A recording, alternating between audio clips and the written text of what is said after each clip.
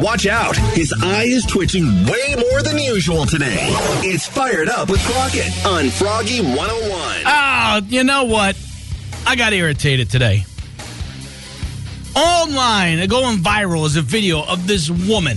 And everybody's praising this woman like she's some sort of genius. She's prepared for her flight. She's got the big pillow that goes on the table tray that you put your arms between. You plop your face right down there, you go to bed. I don't care about that. What you do in your seat, you want to sit there and sleep on a pillow, I'm good. It's what she's got under her seat that bothers me. It's this harness thing that attaches to the chair that you put your feet in so it lets your feet suspend like it's hanging, right? They say it's more comfortable. Again, if you want to put your feet in this weird harness thing,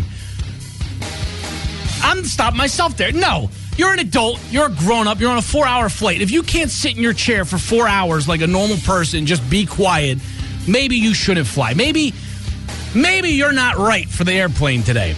But even worse, this woman took her shoes and her socks off and placed them in this harness and swung her feet. How disgusting.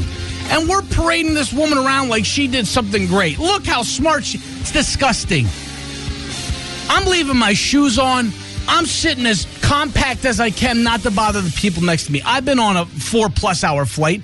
I didn't feel the need to strap things onto the seat, take my shoes off, rest my arms on people.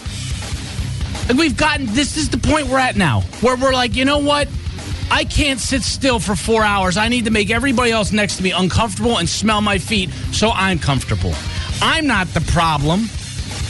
Maybe take a look in the mirror and realize, you know what? You are, in fact, the problem. The opinions expressed by Crockett are not the opinions of Froggy 101. So don't call us. Call him.